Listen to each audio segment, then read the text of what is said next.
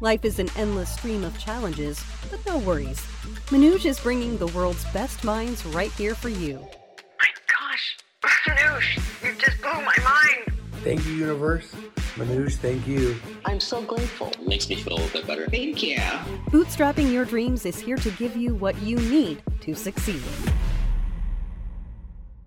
I have a brilliant idea for my business, and I have approached so many investors about it, but I'm just not getting any positive response. A lot of entrepreneurs make a mistake of approaching investors and just talking about themselves. But what you need to focus on are the priorities for those investors.